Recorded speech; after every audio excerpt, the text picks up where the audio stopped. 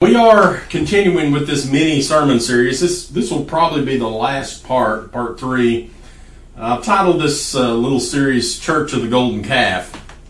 And we've been looking at some interesting things from the book of Exodus in chapter 32 about the idol worship of the children of Israel, how they turned their backs on God and built a golden calf and worshipped it in the guise of worshiping Jehovah. And we saw that their worship style was completely different than the way that God commanded them to worship Him. And it had completely changed. Their singing changed, the way they dressed, well, they undressed to worship. And everything about it was completely different. It was wickedness. It was worldly. It was like the worship style of their pagan neighbors and the Egyptians where they came out of bondage. And we've been comparing that all along with the condition of the modern New Testament church and how many churches, they may not claim they worship a golden calf, but yet they place something that's more important to them than the worship of the Lord God, Jehovah or Jesus.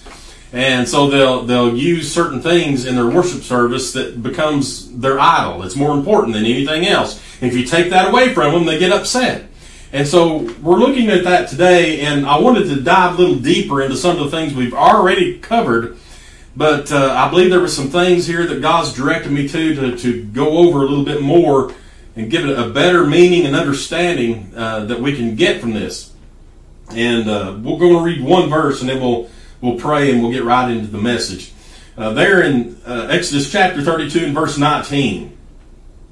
The Bible says, "And it came to pass, as soon as he came nigh unto the camp, that he saw the calf and the dancing, and Moses' anger waxed hot, and he cast the tables out of his hands, and brake them beneath the mount." Let's pray.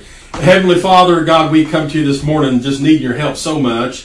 Lord, you know what we have prepared to preach this morning. Lord, we've prayed about it, meditated on it, studied it all week long, and God, we pray that you'll just help us in it, guide us, lead us, illuminate it, and Lord, that you'll receive any glory from it. For these things we ask in the name of Jesus. Amen. Well, last Sunday in part 2, we looked at the results and the repercussions of the sin of the children of Israel.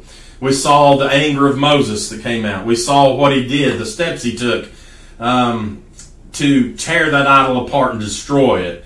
We're going to look at that a little closer this morning. Here in verse 19, we know that God had already told Moses exactly what he was going to see when he went back down off that mountain and into the camp. He told him that they'd committed an abomination. They were worshiping false idols. They built a golden calf, but I don't believe Moses fully quite comprehended exactly how bad it was down there until he saw it with his own 2 eyes. And when he witnessed exactly what was happening there, it literally tore him apart. Now, the Bible tells us that Moses was the meekest man on all the earth. It's what it says in Numbers 12 and 3. The Bible says, "Now the man Moses was very meek above all the men which were upon the face of the earth." That's saying quite a bit about Moses. The most meekest man on all the face of the earth. That's something else. But we also remember that Moses had a temper. We see many things in Moses' life where his anger comes out. Sometimes it's righteous anger, such as the case that we're talking about this morning. Sometimes it's not. It's sinful anger. And we're going to look at that just a little bit. But the very definition of the word meek means a mild temper, soft, gentle, not easily provoked or irritated, yielding, giving to forbearance under injuries. And so we're told numerous times in the Bible that not only is Moses meek, but so is the Lord Jesus. The Bible tells us over and over and over that he's meek. He's meek and lowly. Matthew 11 and 28, Jesus from his own mouth says this, "Come unto me, all ye that labor and are heavy laden, and I will give you rest. Take my yoke upon you, and learn of me, for I am meek and lowly in heart, and ye shall find rest unto your souls. For my yoke is easy and my burden is light." So we see that Moses has some of the attributes of the Lord Jesus. He is a type of Christ, by the way. I've not talked about types in a long time. I tried to not do that as much. I know I was getting really, every time I preached, talking about it, but Moses is a type of Christ. Christ is an intercessor. He intercedes between us and God. that man Christ Jesus. He sits on the right hand of the Father, makes intercession for you and I. That's what the Bible says. And so, but don't make any mistake thinking that being meek means that you're weak. It's the complete opposite. Meekness is a sign of strength, because it takes a lot of strength to remain meek and lowly. And I can tell you right now, I will never be labeled as meek. That's how I was made. I was made not very meek. I'll just tell you that right now. But being meek doesn't mean that you can't be angry either. Jesus said in his Sermon on the Mount, "Blessed are the meek, for they shall inherit the earth." But meekness also has, you can be meek and still have anger, righteous anger. And this anger will derive from something that you know completely goes against God's Word, or what God teaches, what the Lord Jesus gives as an example. Psalms 147:6, the Bible says, "The Lord lifteth up the meek. He casteth the wicked down to the ground." But there is nothing sinful about a righteous anger. And we're looking at the righteous anger of Moses here in our text in Exodus. And we see the Lord Jesus' righteous anger come up many times. Probably one of the most memorable ones is when he went into that temple and found them there buying and selling there in the temple. The Bible says this in the Gospel of John, John 2:13 through 16. "And the Jews' Passover was at hand, and Jesus went up to Jerusalem, and found in the temple those that sold oxen and sheep and doves, and the changers of money sitting. And when he made a scourge of small cords, he drove them all out of the temple, and the sheep and the oxen, and poured out the changers' money, and overthrew the tables. And he said to them that sold doves, Take these things hence, make not my Father's house an house of merchandise." This is righteous anger from the Lord Jesus. It's not sinful anger. Everything that he did there was rightfully so. This goes against everything that God wanted in his house, and what he instructed also that could be in his house. These things were not allowed there. And so Jesus' righteous anger, it came up, and you see what he did. He turned over the tables.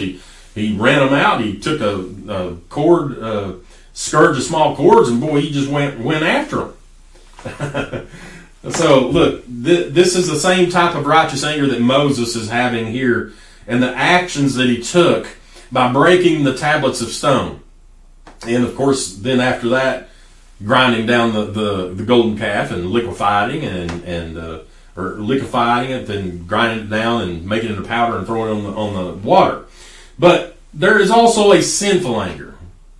Moses exhibited sinful anger several times that we read about in the Bible. Even though he was the meekest man on earth, he had problems with this. And it was his sinful anger that God also caused him to not be able to go into the promised land. If you remember, Moses struck the rock twice to make water come out of it. And because of that, God only let Moses see the promised land from up on top of the mountain. And then he took Moses' life. And so there are repercussions for sinful anger, as we see in the life of Moses. Now, as we said in the last two messages, this breaking of the stone tablets, this is a sign of how the nation of Israel had broken God's commandments. This was a visible, physical sign as Moses takes these things and throws them down. And the Bible says he did it in front of them. And he throws them down in front of them so they all witness it. These are God's words being shattered, being broken. And they would look at that and know for sure. I mean, that was God's own finger that wrote those tablets. And they could look at that and say, oh my, what have we done? We have broken God's commandments.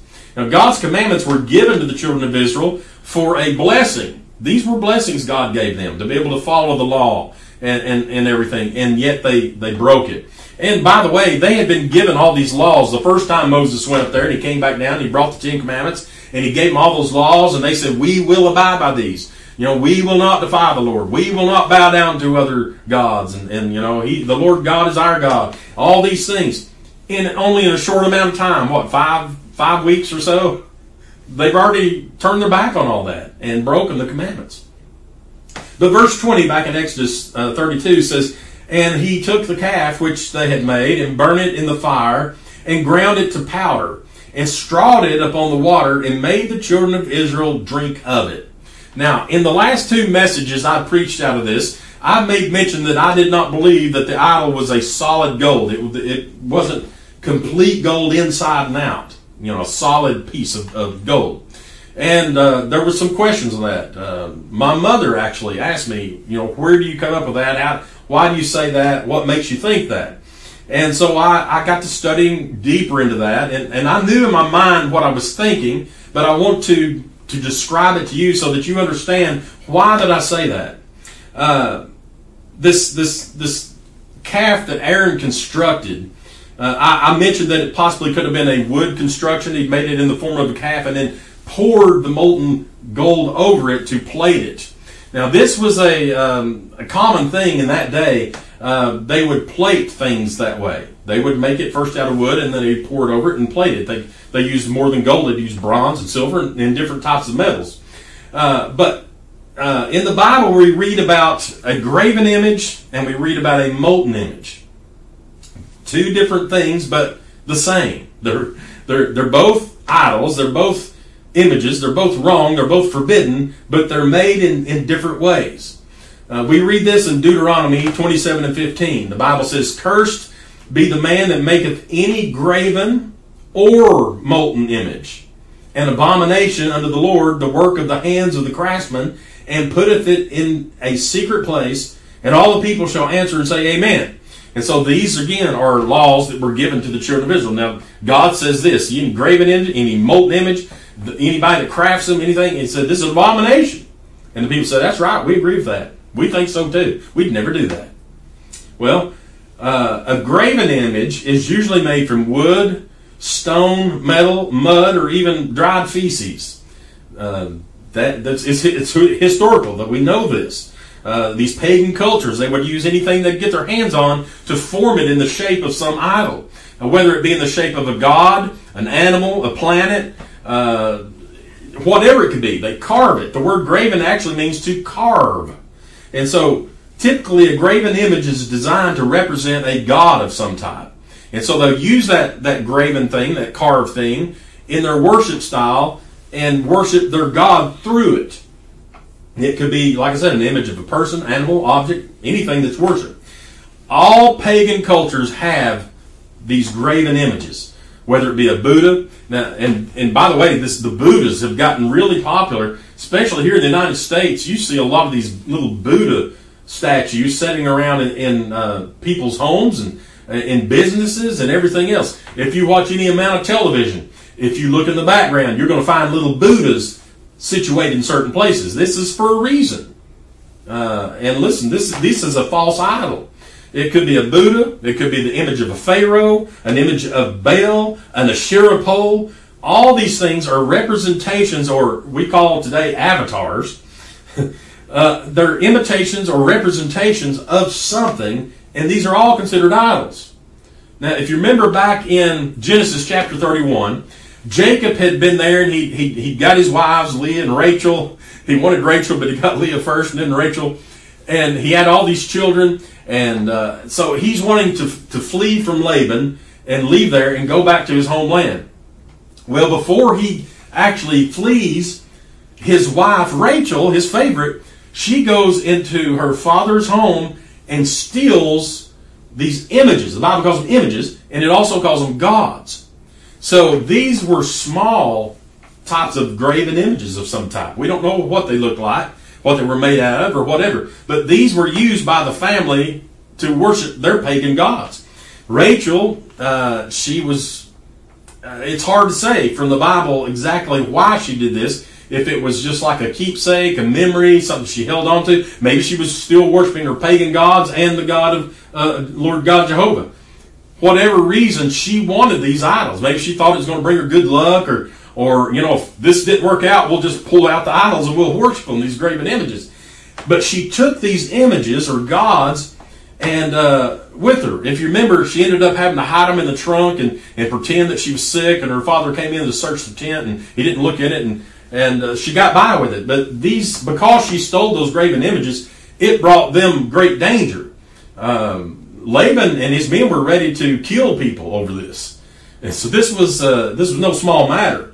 And so all pagan cultures have some type of graven image. You can go into the jungles, Amazon jungle, where nobody's ever been. If you get to one of those tribes or the African tribes in the jungles and things where modern men are not there, they've got graven images they're worshiping. And so it's built into men to desire to worship some kind of God, and they want some object in front of them to do it with. Now, we've talked about graven images. Now, the Bible mentions molten images, which is what Aaron is built. A molten image is made by pouring molten metal, liquefied metal. It can be gold, silver, iron, bronze, whatever it may be, and it's usually poured into a mold. They'll construct a mold of some kind and pour it in it. This mold is shaped the way they want the thing to be shaped. It can be two molds, and they pour the molten metal into it and then put those molds together, and the mold is hollow inside. Or it could be a complete mold. It could be with just enough room that they could pour it in there and then crack open the case and have a solid figure here. However, most molten images were hollow in the inside or poured over a wooden construction of some type. Now, the Bible says in Leviticus 19:4, "Turn you not unto idols, nor make to yourselves molten gods. I am the Lord your God." And we can't say for certain how Aaron made the golden calf, the molten image. The liquid gold could have been poured over a structure he built. It could have been poured into pre-made molds like we just talked about. We don't know how large it was. The Bible doesn't give us dimensions of it. We do know that archaeology has went over and dug in some of these ancient sites, and they found these types of idols 16 feet tall. It was common. Very large. Some of them may have been smaller. We don't know the size that they were. The Ammonites, they worshipped Moloch, also called Molech. And there's another name, the Milcom. All three of these names are referring to the same god. Well, in their worship style, they created molten images of Moloch. And Moloch was in the image of a large man with a bull's head with horns. And you've probably seen those figures. It's usually like this with those horns and everything, and it's made out of bronze, and it was hollow inside. And they would build a fire beneath it, and as the smoke would come up through the hollow image and come out the nose of the bull and make it look like it was alive. And that's the type of things here that these children of Israel are imitating their pagan neighbors with. The Ammonites right there, their neighbors. And so, and also the children of Israel also had a problem later on. It wasn't at this time, but later on when they're living among these people, they start participating in that pagan worship. Remember what happened? 2 Kings 17:17. The Bible says, "And they caused their sons and their daughters to pass through the fire and used divination and enchantments and sold themselves to do evil in the sight of the Lord to provoke him to anger. Therefore the Lord was very angry with Israel and removed them out of his sight. There was none left but the tribe of Judah only." Now this was several hundred years after what we're studying about today. But idol worship and pagan idols were always a stumbling block for the children of Israel, always. And but this idol that Aaron made, like I said, we can't say for certain the size of it or exactly how it was constructed. But and when we study the Bible, sometimes our imagination goes wild, and we have certain preconceived notions of what things look like.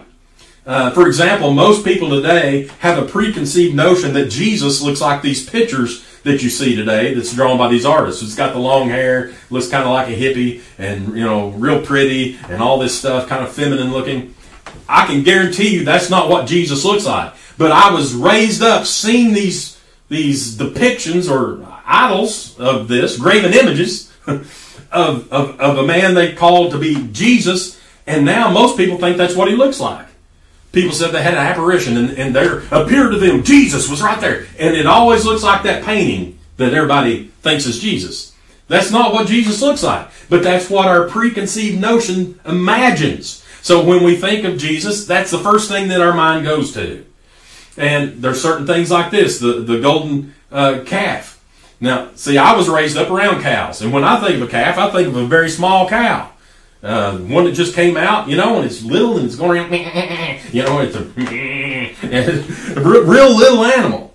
And so I've always imagined the golden calf being a small calf there, but it was actually probably a bull that they did. The word calf is really indicating an animal of that type of a bovine. And so it could be a calf, it could be a bull, it could be an oxen, and some type of big animal like that. And so I've always imagined it in my mind as being kind of a smaller idol. And I always think about, well, if they just broke off earrings and melted them down, how much could that make? And we don't know what kind of earrings these things were. I always think about a little bitty hoop. But they might have been big old long gold leaves. We don't know. And so one of the problems is we do have preconceived notions about things. And so in our mind, we see it one way, but we fail to look at what the Bible actually says. Now, here in the case of Aaron and the golden calf, the Bible does not say he constructed it with this way. He built it out of wood and carved it like... It does say that he crafted it, that he did it. But we can say this for sure about what the Bible says. Listen, Exodus 32, 2 through 4 tells us about it. And Aaron said unto them, break off the golden earrings, which are in the ears of your wives and of your sons and of your daughters, and bring them unto me. And all the people brake off the golden earrings which were in their ears, and brought them unto Aaron, and he received them at their hand, and fashioned it with a graving tool, after he had made it up a molten calf. And they said, these be thy gods, O Israel, which brought thee up out of the land of Egypt. And so all the Bible tells us is what's right here. He fashioned it with a graving tool, and made it a molten calf. That's all we know. So to say anything further, we can't dogmatically state how he did it. But these are just things that we think about. We wonder about such things. And so I hope that kind of clears up the reason I've been saying that I don't think it was a solid idol. Because molten, usually you pour it over a form. Now, look back at verse 20 again, back in Exodus 32 and verse 20. And I want to look at another thing here about what Moses did with this idol. It says, and he took the calf which they had made, and burned it in the fire, and ground it to powder, and strawed it upon the water, and made the children of Israel drink of it. Now, we've already talked about how Moses had melted down the golden calf, and how he, if it was wooden dross, then it would have burned off that wood, and nothing would be left but the gold. Gold stands up to everything else. And all the other things is dross, and it separates. And so when you apply the great heat temperatures to the gold, and it melts down into this molten liquid, and kind of like a lava. When you think about lava coming out of a volcano, and so he would have, after he had melted it, he probably would have poured it out into thinner layers of some type to be able to work with it. I mean, you wouldn't want a solid big old chunk of gold. You'd want something that you could work with, and his plan is to grind it down, so he wants it as thin as he can so he can do the grinding. Now, most likely he would have poured it out on a flat surface, maybe a flat rock, and made thin plates out of it, and then it would have been easier to grind into powder. Now, how did he grind it into powder? The Bible doesn't say how he did it, it just says that he ground it. And so there's really only a couple of explanations of how this could have been. I mentioned already how he could have used some device like a file, like we think of a file, a piece of metal or a rasp or something that was able to, where he could take that thin gold and rub it on it until it grinds it down into shavings or powder like that. Or it could have been like how you would do wheat or barley or medicine. They use a mortar and a pedestal to grind these. And so they have the bowl, the mortar, and they have the pedestal, and they take and put it in there, and then they take and they grind it like this. They pound on it and everything and mash it. It could have been that way. The gold might have been brittle enough to be able to do that if it was thinned out enough. And or he could have used rocks. He could have laid a rock and took another rock and beat on it until it ground down into powder. So we don't know. But we do know that the Bible says he ground it down to powder. To powder. And then when I think about it, I think of maybe like Kool-Aid powder. You take a pack of Kool-Aid, hadn't drank that in years, but take a pack of Kool-Aid and it's like powder. And so that's what I'm imagining when he does that. That's my preconceived conception here of what it is, or notion of what it could be. And then he takes it and scatters it into the brook, in the water where they get their drinking water. And so he mixes it into the water. And then the Bible says, and made the children of Israel drink of it. Made them drink of it. That's what the Bible says. I was studying this from a commentary. I don't remember who it was. And he was saying, he said something to this effect, that he didn't believe that Moses actually physically forced them to drink the water, that those that were guilty just naturally did it. That's not what the Bible says. The Bible says, and made the children of Israel drink it. So I don't know if he had men stand there and he says, you get everybody that bow down to this idol and you make them drink out of that brook, or what he did. Or we even grab them by the back of the neck and cram their head down that water and said, you drink of it. I don't know how it happened.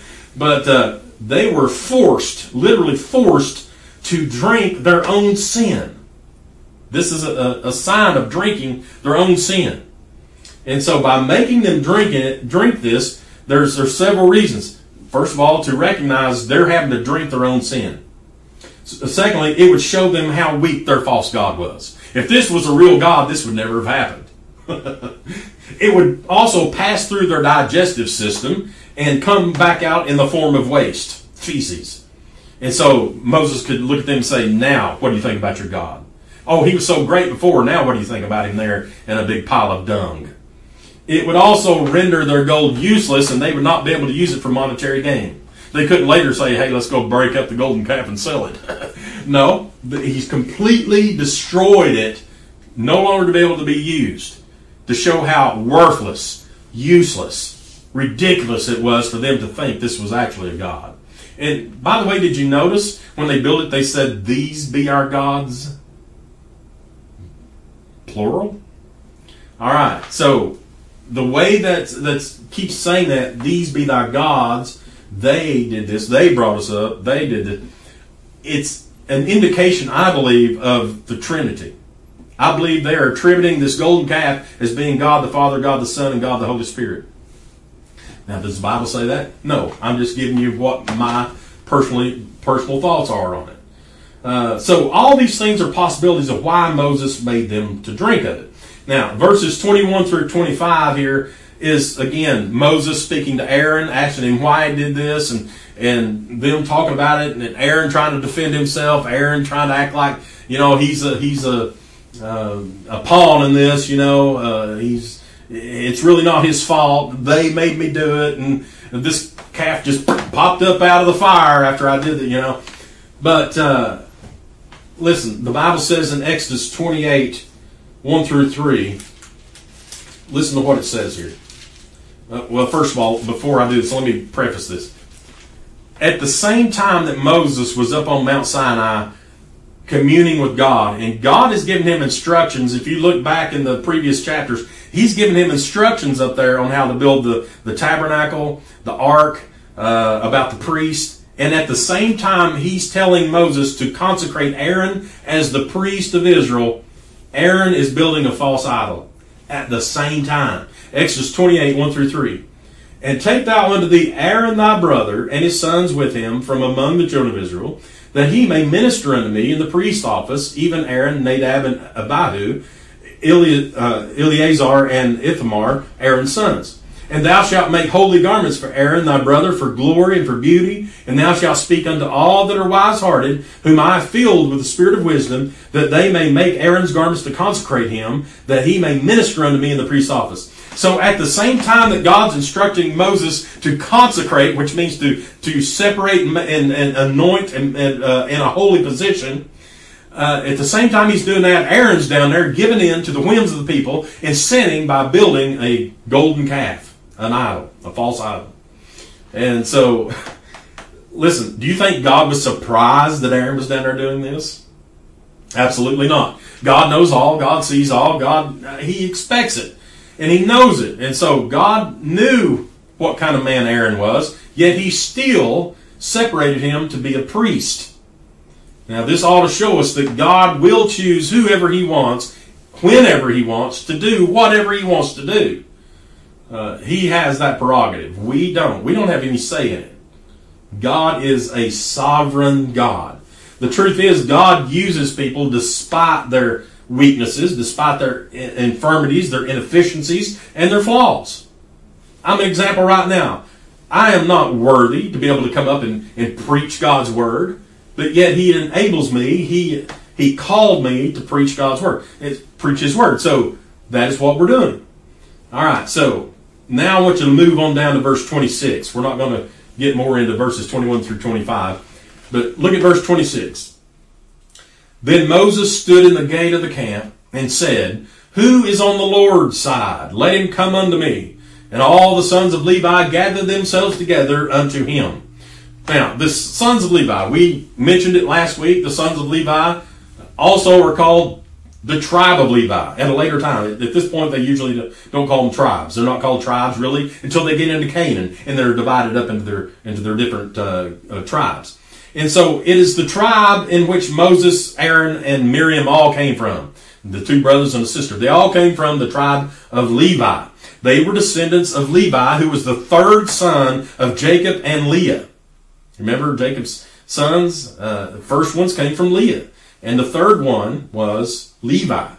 And so the order was Jacob, Levi, Kohath, Amram. And Amram was the father of Moses, Aaron, and Miriam. And so that is the Levite bloodline. And so the Levites were, of course, appointed as the priestly tribe, with Aaron being what we would call the high priest. We just read there in Exodus 28 where God told Moses to consecrate Aaron and his sons into the priest office. Well, all the descendants of Levi are going to be part of the priestly tribe. And they have not yet quite been separated to do that at this point, but they will be very soon after this event.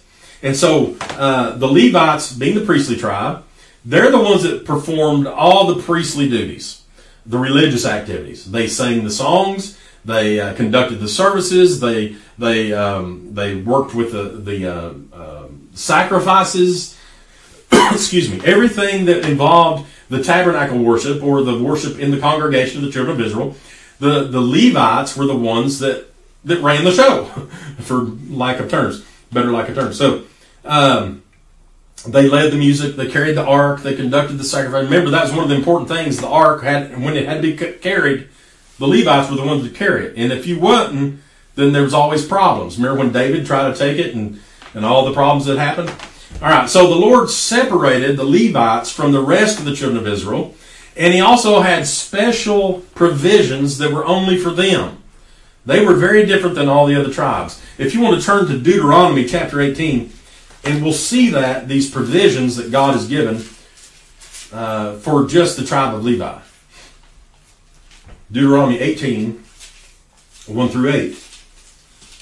The Bible says, The priests, the Levites, and all the tribe of Levi shall have no part nor inheritance with Israel. They shall eat the offerings of the Lord made by fire and his inheritance.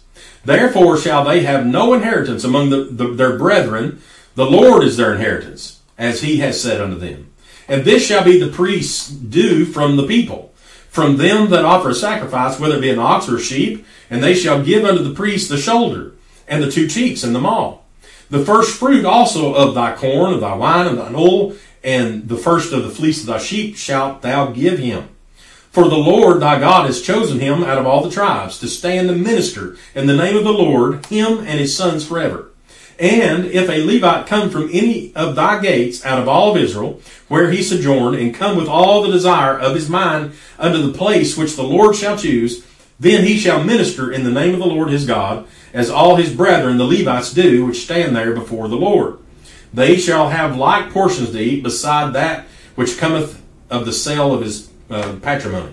So, once the children of Israel actually get into the land of Canaan, in the promised land, the land is divided up. It's called their inheritance. And it's divided amongst the 12 sons of Jacob, or Israel, as he's later called. But the Levites, we see, do not inherit the same land. In fact, they are scattered among all of the nation of Israel into 48 different cities. Now, out of the 48 cities, there's 6 of them that are called cities of refuge.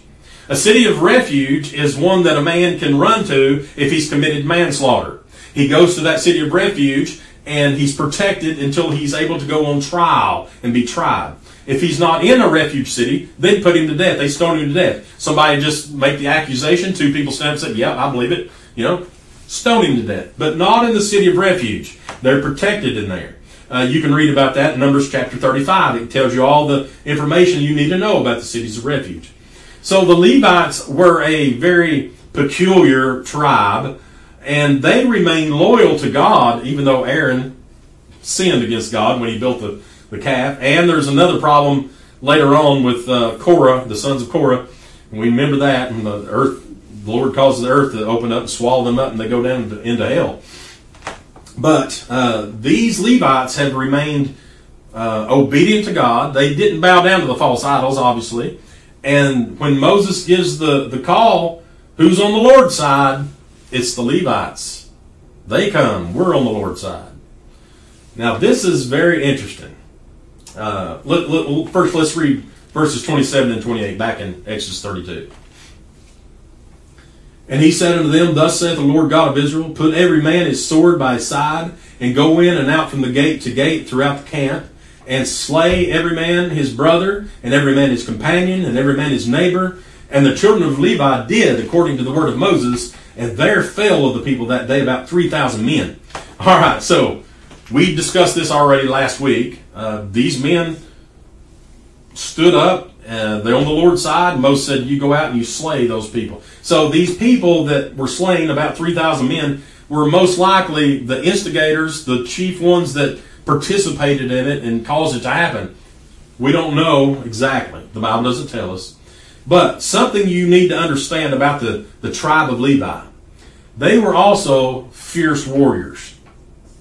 A lot of times you think about a priest as being some weak do-gooder, milquetoast, somebody wouldn't ever harm a fly. You see these on television shows and movies. They always have this little, panty-waist priest up there. Wouldn't do anything.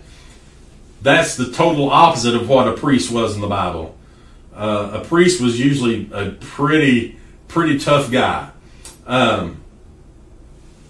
They inherited this brutal mentality that they had from their namesake Levi, the son of Jacob. Levi, along with his brother, back in Genesis chapter 34, his older brother Simeon, who was the second son of Jacob and Leah. First was Reuben, Simeon, and Levi. And so Simeon and Levi, if you remember, when Dinah, their sister, was raped in Shechem. And you remember they fooled all the men in Shechem and had them to circumcise themselves. And they claimed that they would, intermix and mingle with them, and they would have their daughters and they would have theirs, and they'd marry together and all this. Lied to them, but caused them to go under the circumcision. And while they were healing and sore, Simeon and Levi invaded the city and killed all the men. Murdered them. Now, did these men deserve punishment for what had happened there? Certainly they did. But they went above and beyond simple revenge. They were murderous. And it became a big problem. It turned out to be a brutal, murderous slaughter, and it brought a curse upon them and their descendants because of this. As Jacob was lying in his deathbed and he was giving out his blessings and describing how all of his sons were going to be in this world, listen to what he said about Simeon and Levi. Genesis 49, 5 through 7. Simeon and Levi are brethren, instruments of cruelty are in their habitations. O my soul, come not thou into their secret, unto their assembly, mine honor, be not thou united. For in their anger they slew a man, and in their self-will they digged down a wall. Cursed be their anger, for it was fierce, and their wrath, for it was cruel. I will divide them in Jacob and scatter them in Israel. And so we see the curse that was brought upon the tribe of Levi because of the sins of their patriarch, Levi, the son of Jacob. And the scattered. This was also a revelation or a prophecy of what was going to happen to that tribe. They were scattered in Canaan. They weren't put together in a certain land. And so it all came to be exactly as Jacob said.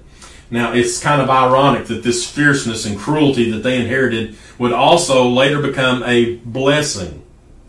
As we were reading this morning, it led to a blessing. Look down at verse 29 of Genesis 32. The Bible says, For Moses had said, Consecrate yourselves today to the Lord, even every man upon his son, upon his brother, that he may bestow upon you a blessing this day. He's speaking to the Levites here. After they killed these 3,000 men with their swords, Moses comes in and he says, now, you consecrate yourselves this day to the Lord. This is where the tribe of Levi gets separated and becomes that priestly tribe. Even though Aaron is meant to be the one consecrated as the priest, all the sons of Levi now are part of the priestly tribe. They're ministers. And so it's kind of ironic that their cruelty has also led to a blessing in their lives. All right. So this, I hope that all this has got a better understanding of some of the things that happened here and why. But finally, I want us to turn to 1 Corinthians 10, 1 through 14. I meant to bring this out last time, and I forgot it. I had it all printed out and laying here under my Bible, and I forgot to look at it. But 1 Corinthians chapter 10, verses 1 through 14, this is the Apostle Paul. He's speaking to the church at Corinth, who was a very troubled church, if you will. And he's giving them instruction on how they're not to turn to idolatry, because it's always built into men to worship an idol. And so listen to what he said in 1 Corinthians 10, starting with verse 1. Moreover, brethren, I would not that you should be ignorant how that all our fathers were under the cloud and all passed through the sea. He's referring to the children of Israel. Remember, the Lord had a cloud by day and a pillar of fire by night. And so he's referring to that. And they passed through the sea. Remember, Moses parted the sea. Verse 2, and were all baptized unto Moses in the cloud and in the sea, and did all eat the same spiritual meat, and did all drink the same spiritual drink. For they drank of that spiritual rock that followed them, and that rock was Christ. Interesting what he just said there. We don't have time to go in it today, but here Paul is actually referring to that rock back in those days in the Old Testament as being the rock of Christ. And so, look at verse 5. But with many of them God was not well pleased, for they were overthrown in the wilderness. What does he mean overthrown? It wasn't by their enemies they were overthrown. It was by their own flesh, their carnality, by wickedness. They were overthrown there in the wilderness. Verse 6 is the key here. Look at it. Now these things were our examples, to the intent we should not lust after evil things as they also lusted. So Paul's saying all this stuff happened so that we would have an example of what not to do. Verse 7, neither be you idolaters, as were some of them, as it is written, the people sat down to eat and drink and rose up to play. He's referring specifically to the golden calf worship here. Remember what the Bible said there in Exodus 32? He said they ate, they drank, and they rose up to play. And remember what that means. It was a sexual, perverted act that they were performing here. Verse 8, neither let us commit fornication, as some of them committed, and fell in one day 320,000. Now this right here shows us proof that what they were doing was sexual in nature. Paul says they committed fornication on that day. Do you see that? Neither let us commit fornication, as some of them committed, and fell in one day 320,000. And so now look at verse 9. Neither let us tempt Christ, as some of them also tempted, and were destroyed of serpents. That's referring to the serpent that Moses lifted up, and they had to look at it, and if they didn't, then they would die. They would be bitten by fiery serpents. Neither murmur you, as some of them also murmured, and were destroyed of the destroyer. Verse 11. Now all these things happened unto them for ensamples. That word means an example. And they are written for our admonition, upon whom the ends of the world are come. So Paul's saying all these things happen for a reason, so that we would have the example here of what not to do and what we are to do. Verse 12, wherefore let him that thinketh he standeth take heed lest he fall. That's important to understand. Many times when you think you're right where you need to be, you're right for a fall. Men that get up and brag and say, I would never do that. I'm walking so close to God, that could never happen to me. You better watch out. The next day they're going to fall. Verse 13, there hath no temptation taken you, but such as is common to man. But God is faithful, who will not suffer you to be tempted above that you are able, but will with the temptation, also make a way to escape, that you may be able to bear it. Wherefore, my dearly beloved, flee from idolatry. So all these things Paul is teaching to the church at Corinth, directly related to what happened in the wilderness there in Exodus chapter 32 with the children of Israel and that golden idol. So, just as this sermon series is titled The Church of the Golden Calf, you may wonder, why did you call it the Church of the Golden Calf? Thought we was talking about the children of Israel. Well, listen, any called out assembly to the Lord is considered a church. And so, I'm comparing what they did as an assembly of God to what is happening now as an assembly to the Lord Jesus, the New Testament church, and making a comparison of what they allowed in their lives and the idols that they allowed into their worship and what happened because of it. Now, you've heard that phrase, history repeats itself. History has repeated itself over and over and over and over for thousands of years. And you look at the history of the children of Israel, and they always did the same thing. They'd come to God, they'd bow down to false idol, God would punish them, they would repent, they'd go back to God until they bow down to false idol again, over and over and over and over and over and over and over. That's why they were finally scattered. That's why finally God gave them a strong delusion. God gave them where they're not even able to come to the Lord in the way that we do. There will be a day when God will reveal himself, and they'll understand the one that they pierced. And they will have to come to Jesus the same way that we do, by believing in the truth of the gospel of the Lord Jesus. And so, oftentimes we may not even realize that we've allowed something to become an idol in our life or in our churches. It can start out very simple, something as simple as the hymn book that you sing out of. We had a little fun here this morning at church. I grew up with the red back church hymnal.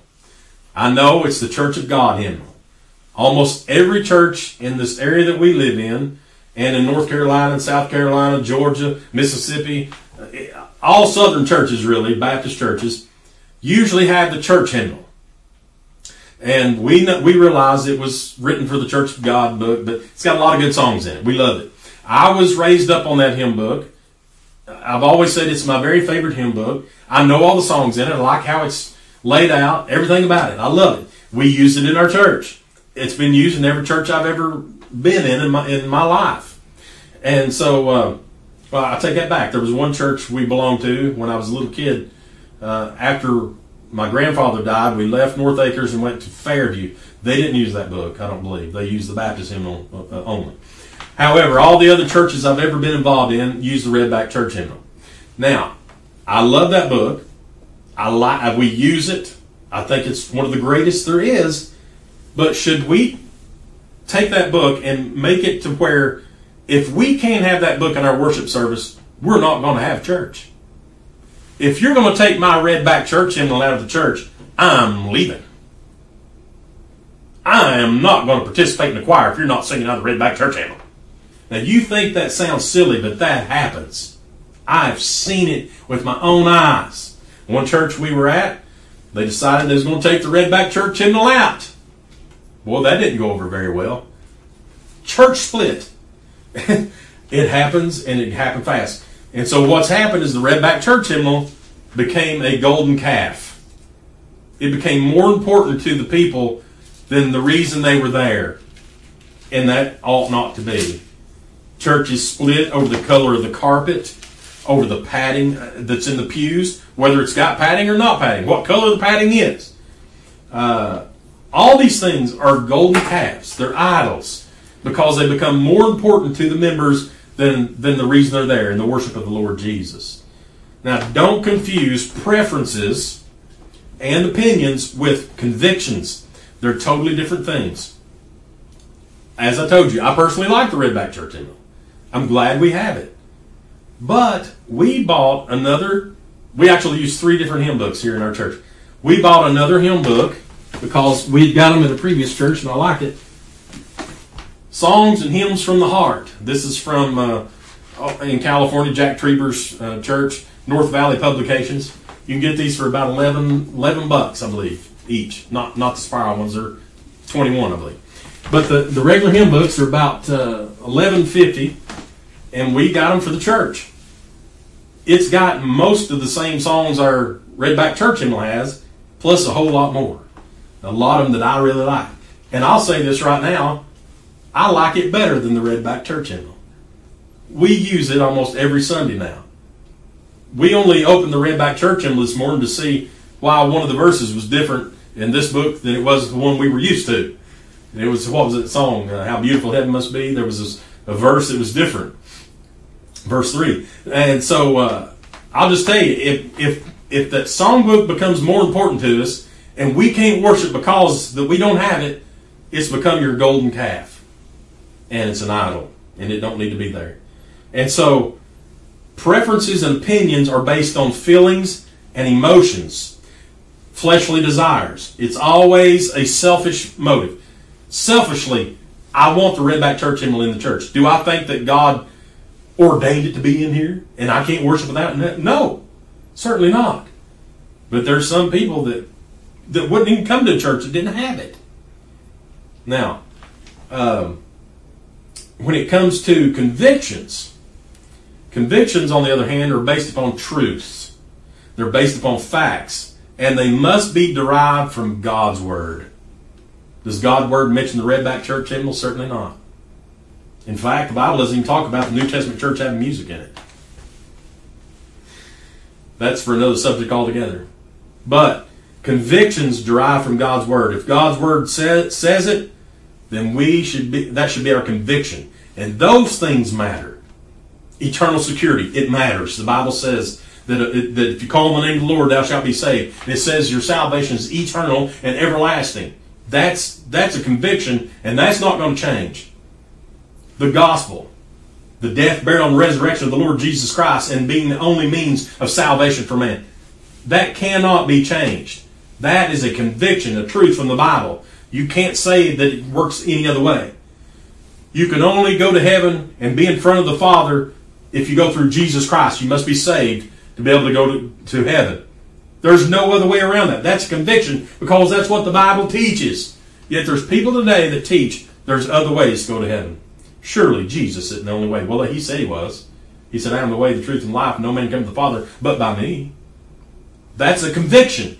That's important. So if a church has a split over that, one half don't believe in eternal security and the other half does, well, that's a good reason to have a church split. That church, the people that don't believe in eternal security, needs to go off and form them another church.